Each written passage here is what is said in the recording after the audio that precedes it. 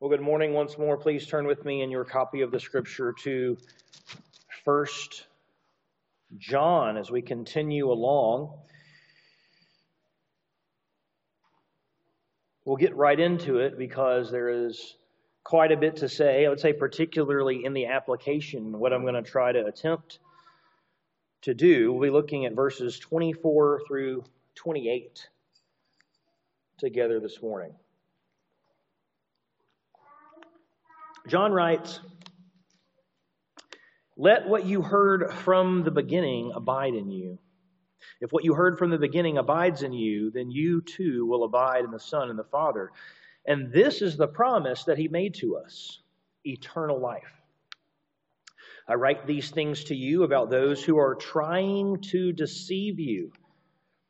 But the anointing that you received from Him abides in you, and you have no need that anyone should teach you. But as His anointing teaches you about everything and is true and is no lie, just as it has taught you, abide in Him.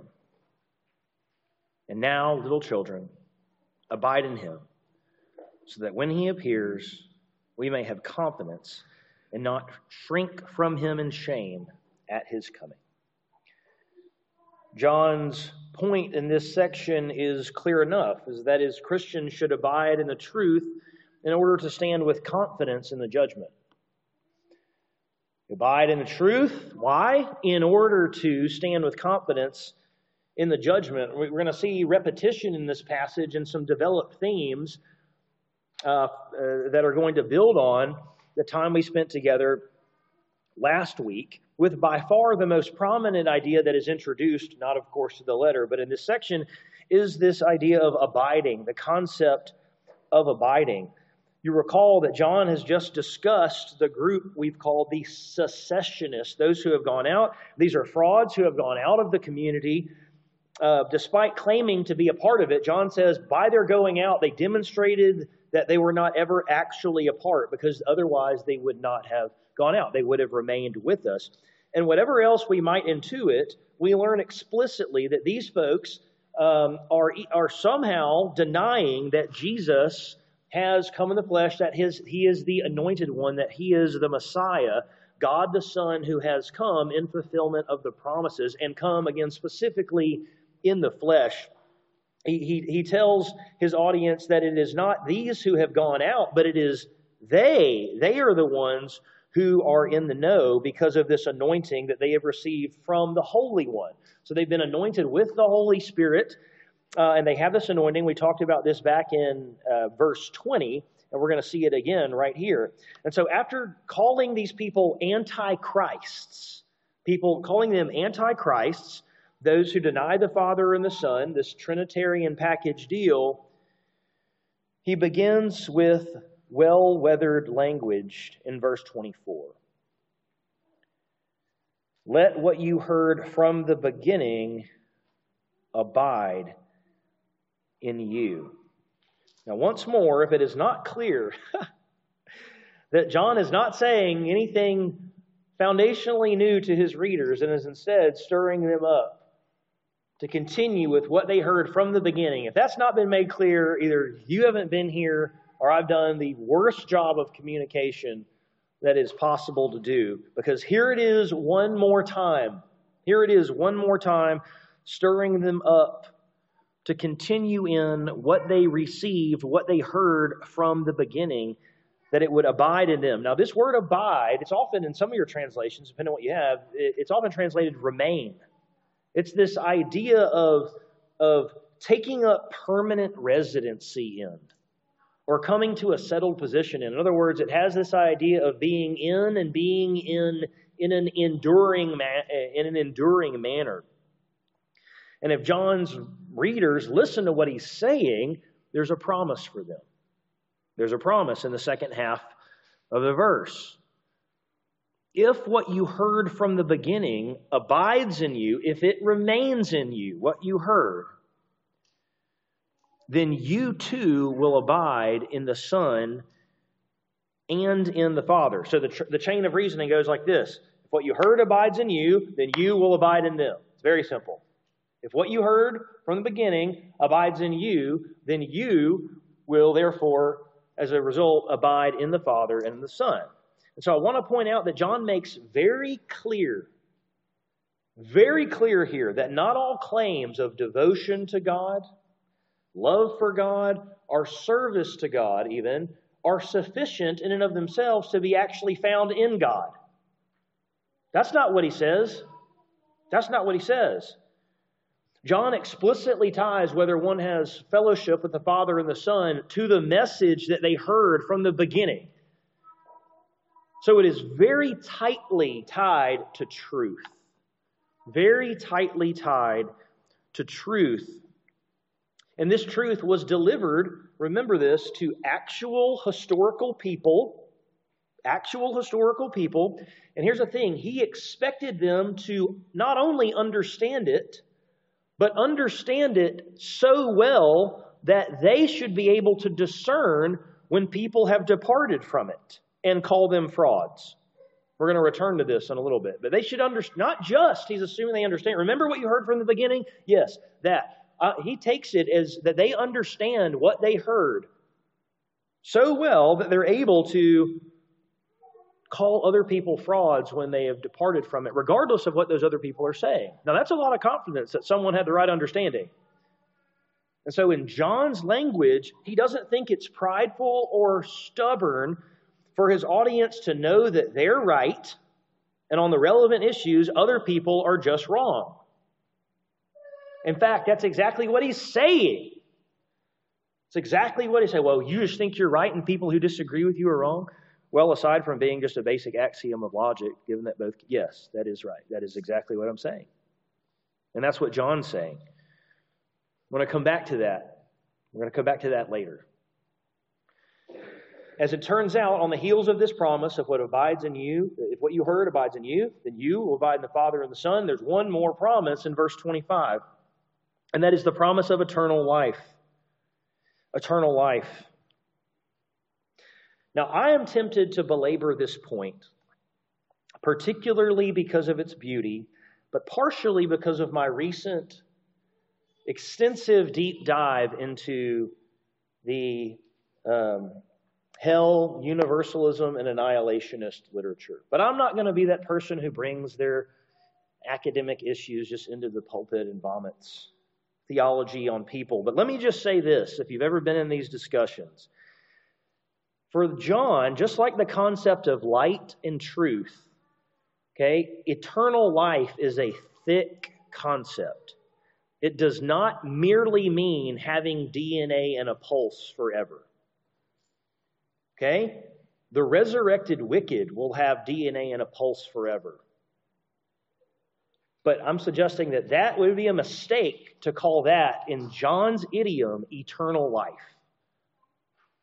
Okay? So it's not as though the unrighteous dead are raised to non-eternal life, mortal life, and then die and are extinguished. That's not it.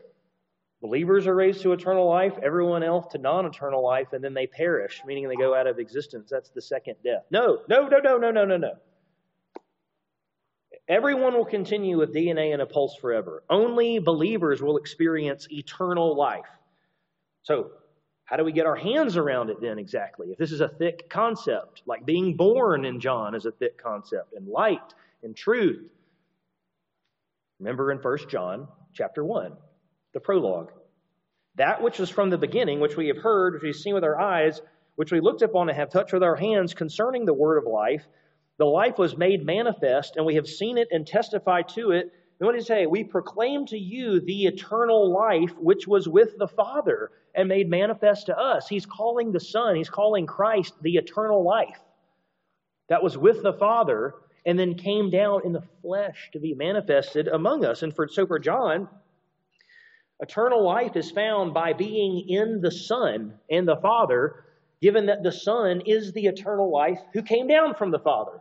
So we have this union with the eternal life from the Father, and it is not simply existing. You abide in the one that has eternal life, you get eternal life. It's that simple. Abide in the one that has eternal life, you get eternal life. Not merely everlasting existence. This union with Christ, or to steal Paul's language, we have become partakers of the divine nature. Okay? To God alone belongs immortality, remember? But believers, in light of this union with eternal life, have this kind of imparted eternal life that they are given. And this is a reality now, but not yet. We're going to see that in just a second. In John 17, which we heard already, Father, the hour has come. Glorify your Son, that the Son may glorify you, since you have given him authority over all flesh. Another great example that John doesn't use the word flesh to mean sin. To give eternal life to all whom you have given him. And this is eternal life, having DNA in a pulse forever. No, that's not what he says. And this is eternal life, that they know you, the only true God, and Jesus Christ, whom you have sent. Okay? For John, this is something we have now. You go back and read his gospel especially. We have it now, and we will have it in a consummated way later. Already? Not yet. We've explored this theme 3 or 4 times now already in this letter. Eternal life for John is something that you have now, but you will physically die. But then there will be another sense, the fullness of it, in which you will never die. And it won't just be existing, it'll be existing in this kind of a way. And so if you've totally checked out, just come back for 1 second and remember this point about eternal life. Okay? There is no fuller way to live life now than having eternal life. Experienced now as genuinely knowing the Father and the Son by the Holy Spirit, and then being known, knowing even as we are fully known. There's no way to live a fuller life than that. Eternal life, experienced now as genuine knowledge of God, and then, because it's genuine, but it's not what it will be. We see as in a mirror kind of dimly lit. I mean, this thing is, but one day there is a promise of restoration and renewal and such a knowledge of God that we really can't even begin to describe without accidentally lapsing into some kind of heresy. That's why all of it is just metaphor language that describes the blessedness of what's coming. That is the promise, eternal life. Let it wash over you. Press into it. If you are in Christ, you have it now, and you will have it then. John, once more, moving along, gives us another, I am writing to you. Okay? I am writing to you. And this time, he makes the warning of the last passage more explicit, calling these folks who have gone out deceivers. I write these things to you about those who are trying to deceive you. Now remember, I'm not claiming, and John's not claiming, that these people would admit to being deceivers. That's not what he says. Okay? That's not what he says. The people on the TV who are asking you to send in $1,000 so that you can be healed, they might not admit to being deceivers, although it's hard to believe that they don't actually know that about themselves. But these people, there's no indication that they secretly knew they were deceivers. They just happened to be wrong. And they were attempting to persuade this John's audience to move away from what they had originally heard. So John doesn't have a problem just calling it deception. They're mixing truth with error. They're saying, hey, have you considered this? Hey, this is a little nuance here. Hey, here's a little wrinkle. He says, no, I'm writing these things to you about those who are trying to deceive you. They're trying to trick you. They are trying to lead you away from the truth. Straight up. And then he says this. Gives us this long verse. He explains why this supposedly extra teaching, which first of all is false, but second of all, it's not even needed. It's not needed. It's contrary to the truth, and it isn't even needed in principle. Why? Well, it has to do with the anointing from back in verse 20. But the anointing that you receive from him abides in you, and you have no need that anyone should teach you. But as his anointing teaches you about everything, and is true, and is no lie, just as it has taught you, Abide in him. A couple things to point out here. Long verse. So bear with me. Let's make a couple observations together. The first is that there is no exhortation to abide in the anointing. Did you notice that? Okay? He says specifically that the anointing abides in them. That's the foundation of their knowledge. Right? That's how the explanation works. Because this anointing abides in you, you don't need anyone to teach you stuff. He's not telling them to go get the anointing. He is giving this fact about them. This anointing, it abides in you as a matter of fact. They do not, as a result, need anyone to teach them. Anyone coming to them claiming that they need to be instructed past what they initially heard, initially received about the person and work of Jesus, they are mistaken. And more than that, they are deceivers, John says. He's not mincing words. They're deceivers. He says that the anointing teaches them everything, and unlike these people who are deceivers, everything it teaches, we see, is true. It's not mixed with error. It's not Christian wrapping paper on a lie. What the Spirit teaches, the anointing teaches, is true. And then we get this critical insight into the nature of the teaching. What is the nature of the teaching of the anointing of the Holy Spirit? The very last clause there. Just as it has taught you, and if you didn't, and I put a little piece of paper over those 2 words, what would you think? What did the Spirit teach? New theology? Ethical principles for difficult life decisions? No, that's not what it says. What did the Spirit teach? It teaches to abide in Him. Abide in Him. That's not what you thought it should. That's not what it should say, right?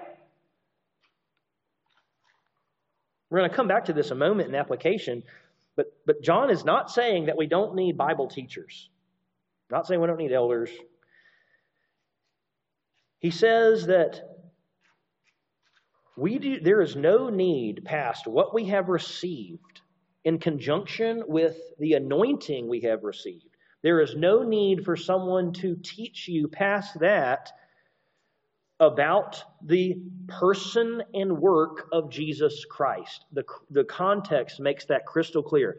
He's not saying, listen, you don't need anyone to teach you new theology because you already know it. You know that? No one could ever teach you anything because you already know it all. No, that's not what he's saying. The context very clearly specifies that what we are talking about and what the Spirit is bearing witness to and calling them to abide in is the person of Jesus as the Messiah, come in the flesh, what He has done, what that means, what the promises are. In other words, just shorthand, gospel faithfulness. Gospel faithfulness. There isn't anything in addition to gospel faithfulness, John is saying, that you need to hear in order to live rightly before God to really thrive.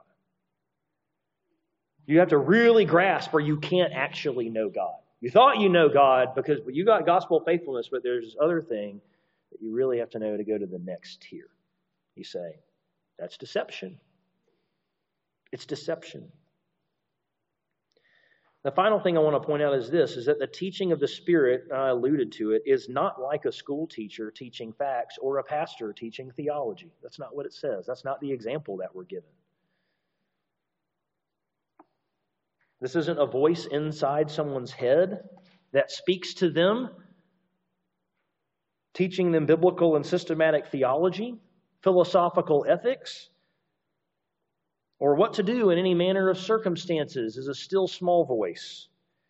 If we take the explicit example of what the Spirit teaches from the very end of the verse, it teaches us to remain in what we already know, then I'm suggesting that the Spirit's teaching role is more like prompting to faithfulness, endurance, and remembrance. Let me give you an illustration that hopefully sticks with you. One of my friends in college was a spin class instructor. Some of you have done those before. You pedal the stationary bike, right? And so she would go teach classes as a spin class instructor. But what's interesting, if you were to sit in on one of her classes, which I never did because I would pass out in that class probably, was that that she wasn't actually teaching any health facts. There wasn't any didactic instruction going on. You know that? The spin class instructor isn't teaching anyone about like calories or like dieting or how to be healthy. She also was not teaching people how to pedal a bike. Like if you didn't know that, you just didn't show up to a class, you know?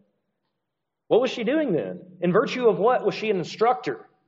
What was she teaching? Well, there was already a plan laid out. The workout was up there on the wall or on the screen or whatever it was. Her instructing looked more like encouraging, guiding through what had already been laid out, making sure that people felt like they weren't going at it alone. Right? And what I'm suggesting is that John understands the teaching ministry of the Spirit, the anointing that teaches you all things about Christ, and gospel faithfulness is very much like that of a spin class teacher and not like an inner theology or ethics professor. Okay? An inner theology inside your head kind of theology. And so as this section closes in verse 28, he ties together some of the threads of the discussion, and he kind of puts it in larger perspective. He puts it in larger perspective for us. He says, "And now, little children's affectionate language once more, abide in him. Abide in him. So that when he appears, we may have confidence and not shrink from him in shame at his coming." This is the only time in John's gospel or his letters, this is it, the one time that Jesus' coming is referred to with this technical term that we see in Paul a lot, parousia. Parousia, the coming. It can't just mean someone coming in general, but it generally refers to Christ's climactic coming at the end of all things. And that's the context here. That's what he's talking about. And what he's saying is this. You know why you need to abide? Because that will allow you to have confidence, understood as not being ashamed. That's how he teases it out. When Christ returns. Karen Jobes has a beautiful little section in her commentary that I can't improve on, so I was just going to quote some of it to you. She talks about, particularly in the context of John, how someone could be ashamed relative to the topics, the issues at stake. She says, how ashamed one would feel to stand condemned before Jesus Christ and finally see the truth of who he is after a lifetime of believing wrongly about him and teaching others to do the same. And there are many ways to believe wrongly about Jesus. She lists 4 that align well with the context. The error of rejecting Jesus as the Jewish Messiah will be revealed when he returns to bring God's redemptive plan begun in covenant with ancient Israel to its final consummation. That will be revealed. People who do not think Jesus was the Messiah. The error of rejecting Jesus' blood as an atoning sacrifice will be revealed when he stands as judge over all our sin. The error of believing that the Spirit leads away from orthodox teaching about Jesus Christ to some generic spirituality will be revealed when Jesus appears as the only Lord whom the Holy Spirit glorifies. The error of rejecting Jesus as the Son of God, believing him to be merely a righteous teacher of religion, will be revealed when he comes again, rightfully ruling and reigning over all the cosmos. John tells his audience, those he knows who are in fellowship with him, or speaks as though he's giving them the benefit of the doubt. He tells them to abide in the Father and the Son so that they will not be put to shame. Now, if you were here for our Sunday school a couple of weeks ago now, you will know that there is nothing inconsistent with John exhorting believers to not be put to shame. Even though true believers, as he just said in verse 19, will endure. If someone goes out, they were never truly in. So why bother with the exhortation? Abide so you won't be ashamed. But remember that exhortations and warnings in Scripture are part of the means by which that God has chosen to preserve the elect. Warnings and admonitions are the means by which, in conjunction with the Holy Spirit, teaching us what has been delivered to us. That is the means of which we are preserved. God hasn't chosen to preserve us until the finish line by just giving us sinless hearts immediately. That would be one way to do it. That would guarantee you got to the finish line. He hasn't chosen to take people out of the world to get to elect to the finish line. Well, what means has He chosen? He has chosen exhortation and warning in conjunction with what we have received and the anointing. The warnings and exhortations are a means. And He says, abide. Look towards the end of the runway. The coming of Christ isn't here yet. He's not saying, do this so you don't lose something in the past. He's saying, do this so that when this happens, you won't be put to shame. Abide. Remain in Him. If what you heard from the beginning remains in you, then you will remain in the Father and the Son. If you do that, you'll have eternal life. If you do that, you won't be put to shame. And so, abide. Abide. Let's be a people who abide in the truth in order to stand with confidence in the judgment. I have one theological, practical point of application that is a little bit robust, but that's okay. That's okay. What I would like to do in the remaining time that I have is tease out a practical theology of abiding. A practical theology of abiding. Every commentator, and certainly you don't have to be a commentator to figure this out, in this section understands the issue of theological authority is at stake here. Who gets to say, who gets to interpret the truth? Who gets to say the truth?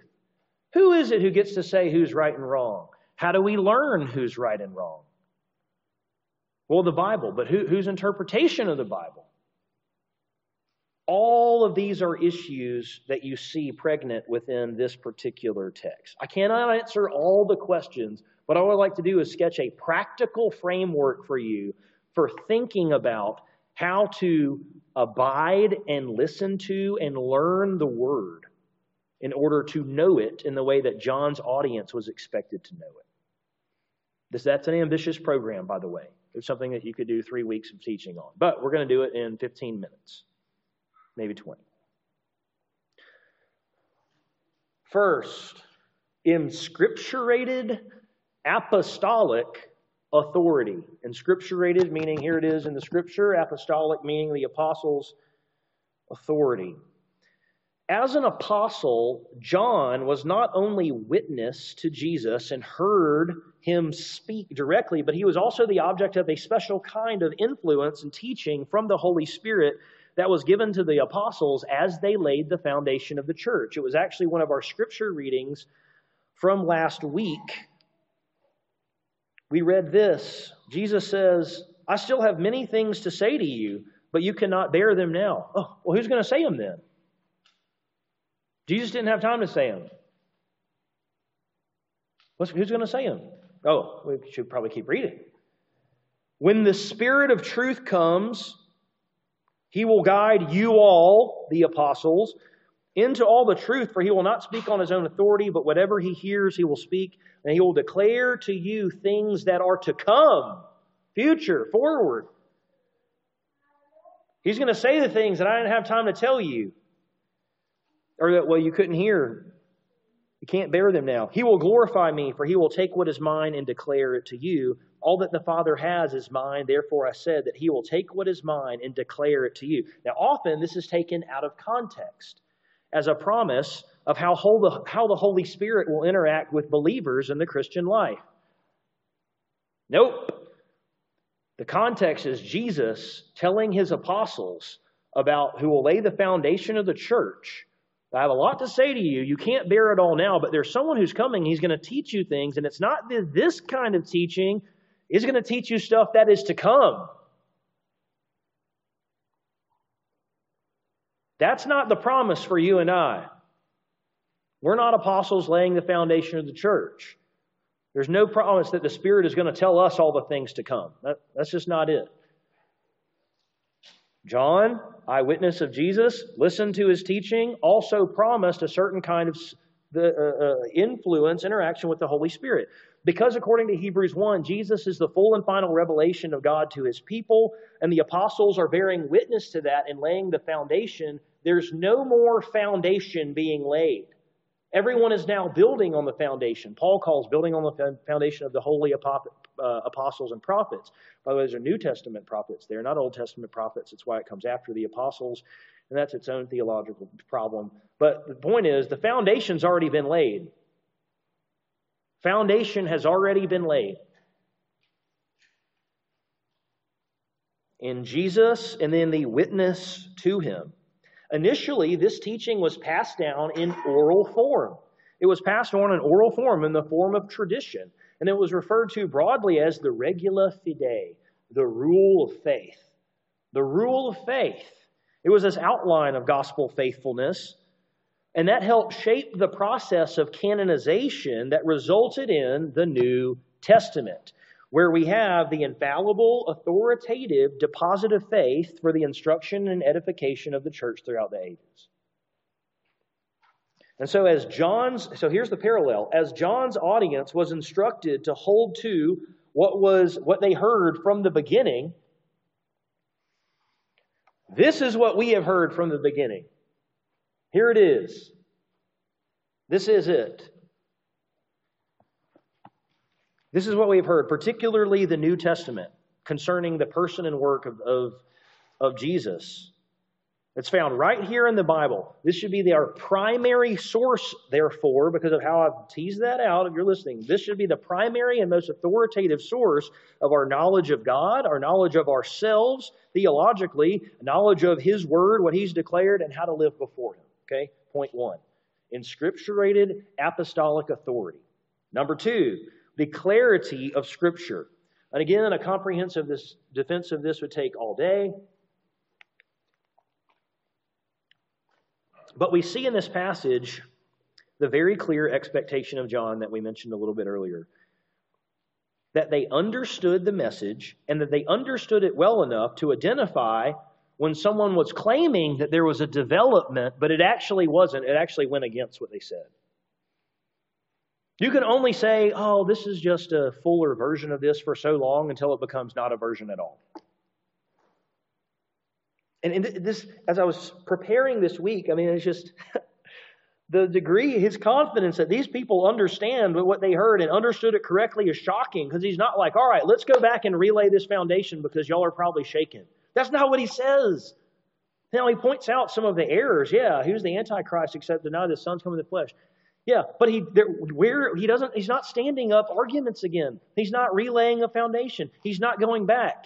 In the threat of people who are maybe feeling thrown off kilter by some of this teaching, he's like, you know what? You remember what you heard initially? Stick with that.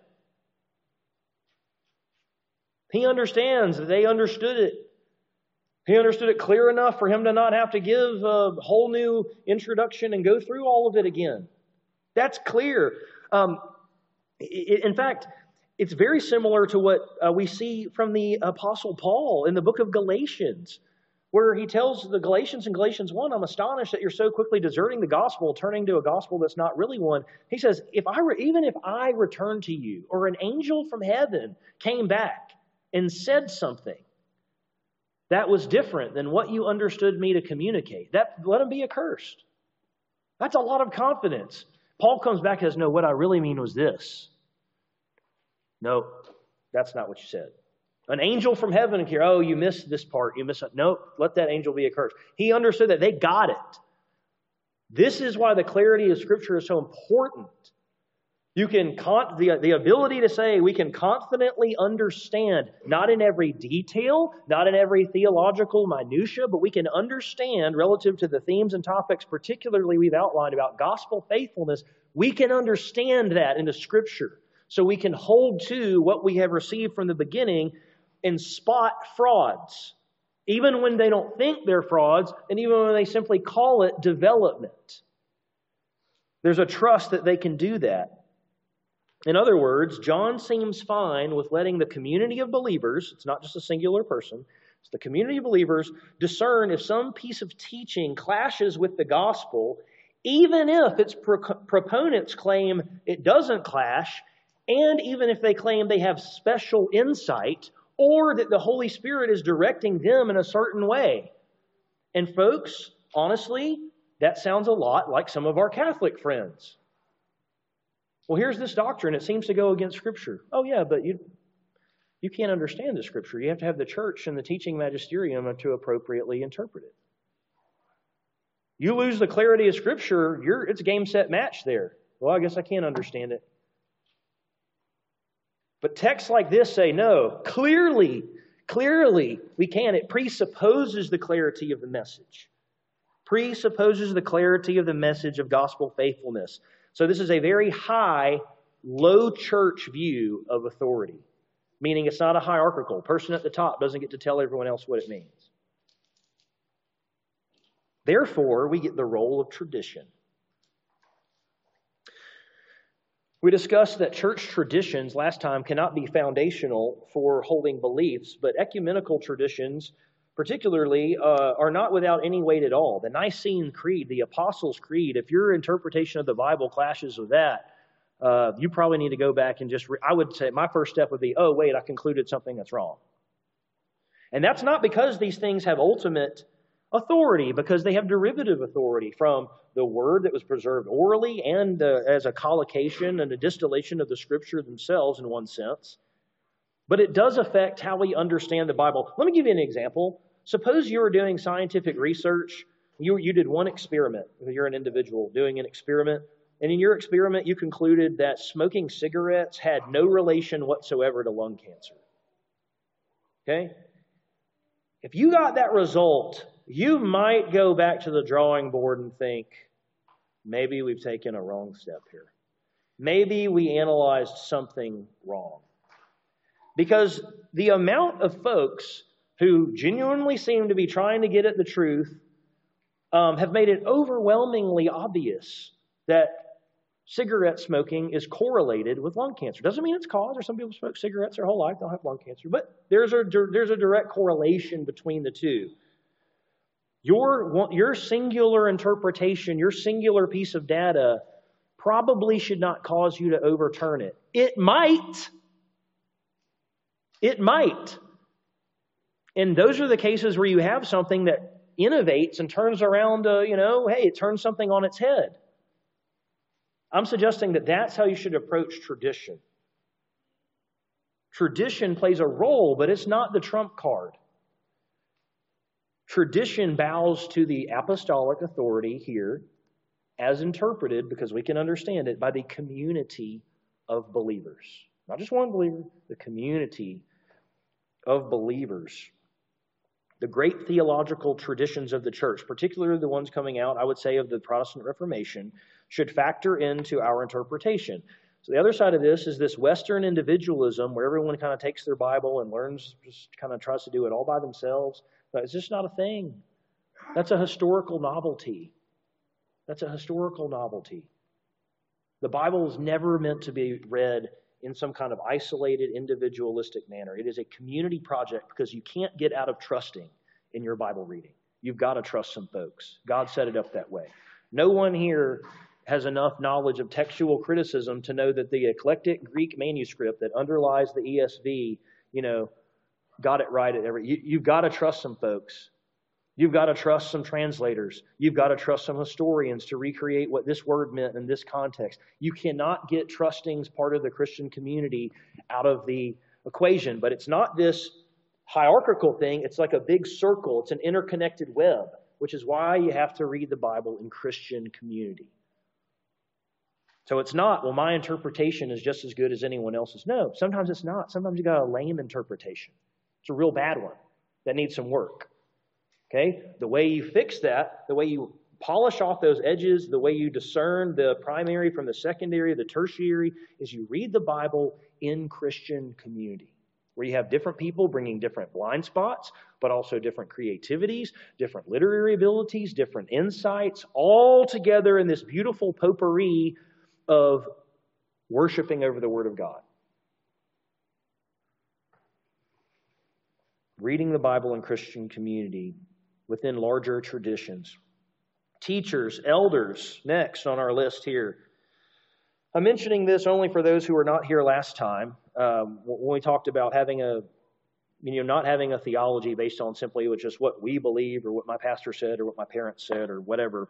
What then is the role of teachers? I already said John is not saying we don't need teachers, but now it's kind of I think we've brought things into focus here. Like John's audience, we too have received a word from the beginning, right here, the beginning of our discipleship. The eternal life that came down, who was from the beginning.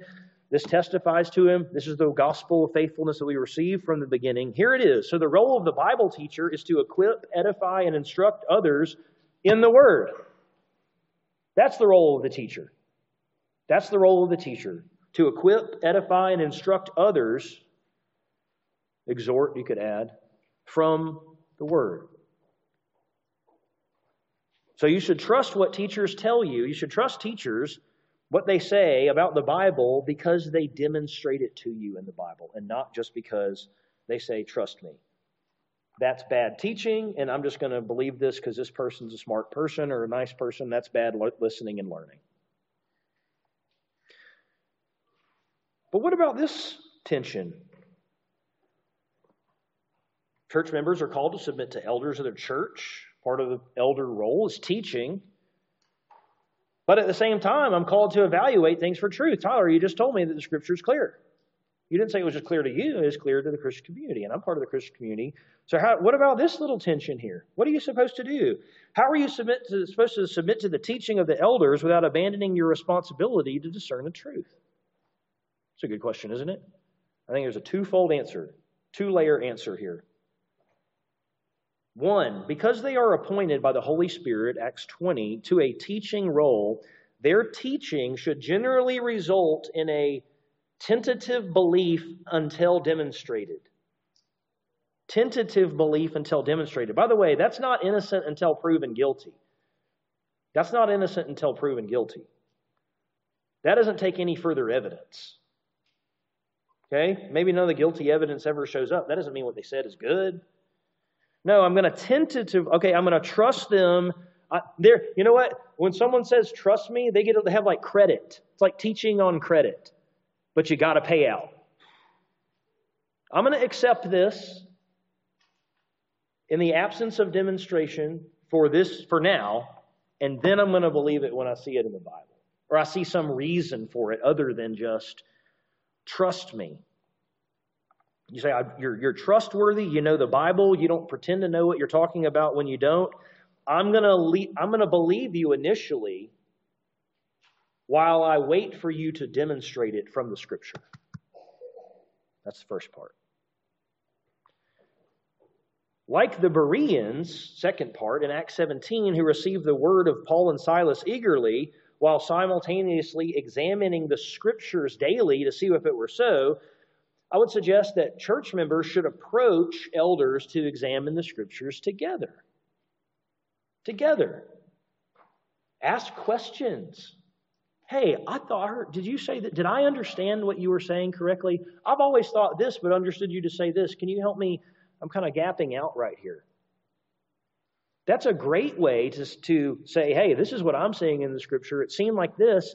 And that is not sitting in judgment and an evaluation over the teaching. You know what doing that is? Someone says, I disagree. I'm just off. I'm just going to kind of continue on in the quiet of my heart, believing what I believe and believing that they're wrong. I would suggest don't do that. Don't do that.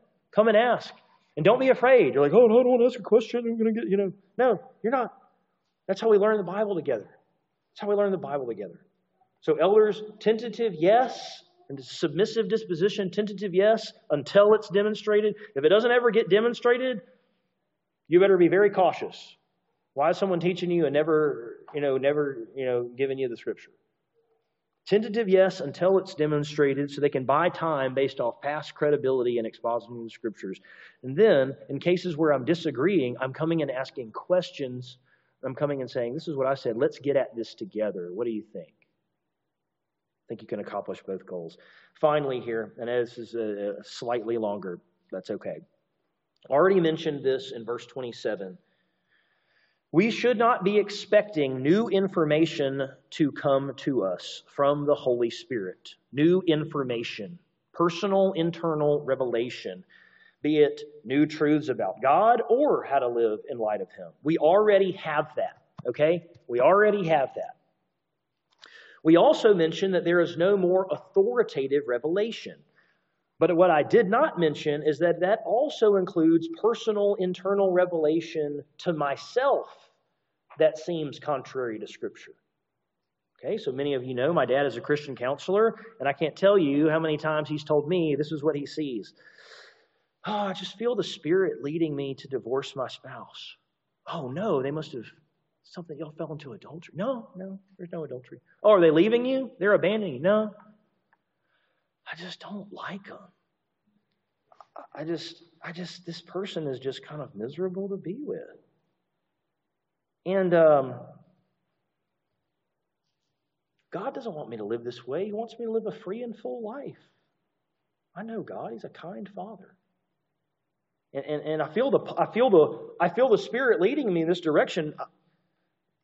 I don't want to resist the Spirit and have a conflicted conscience. This is what I feel is right. Are you telling me to let my conscience accuse me, Pastor?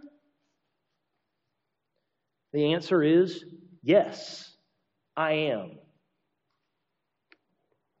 Yes, I am. You know why? Because that person is confusing a clear conscience with a seared conscience. They feel the same from the inside. Sociopaths have clear consciences. They would say. What they actually have is seared consciences. The difference is that one is a sinful course of action that someone is so blinded to that they feel an incredible peace with it. This is why the doctrine of the clarity of Scripture is so important. Because there is no doctrine of the clarity of the inner testimony of the Holy Spirit in my situational ethics doctrine. Did y'all hear about that doctrine? That's because it doesn't exist. Clarity of Scripture? Yes. Hold firm to what you believe. Yes. You can understand it. Yes. Well, what happens when I feel the Spirit leading me to do something that at least initially seems contrary to what the Word says? The Word gets the trump card, both in authority and in interpretive confidence. You should have more confidence interpreting the Bible than your feelings or your callings or your whatevers. In the case where the Spirit works dynamically to provide someone with a particular desire, okay, to do something, pursue a particular job or course of action, great. Then we'll ask, does this seem to be a wise thing? Or is this a foolish, maybe it's not sinful, but is this a skilled play in God's world? That's what biblical wisdom is. If it passes that test, then we should let the Spirit shape what abiding looks like in each person's life. But not before. The Spirit does work dynamically. He does work, and abiding looks differently in the details of all of our lives.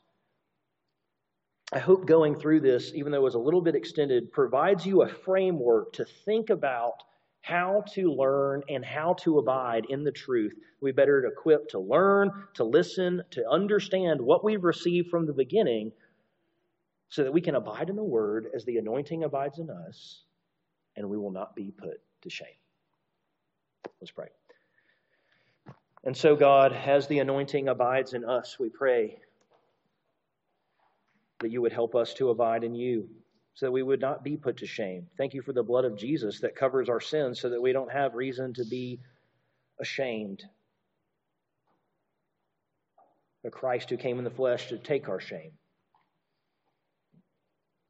And Lord, we pray that you would help us press into this word, what we have heard from the beginning, that we would know it better, that we would not be drawn away from it by smooth talk, by claims of intelligence or insights, or being on the wrong side of history on this Christian ethical issue, or whatever the case may be. Would you give us courage, because it will certainly take it. We ask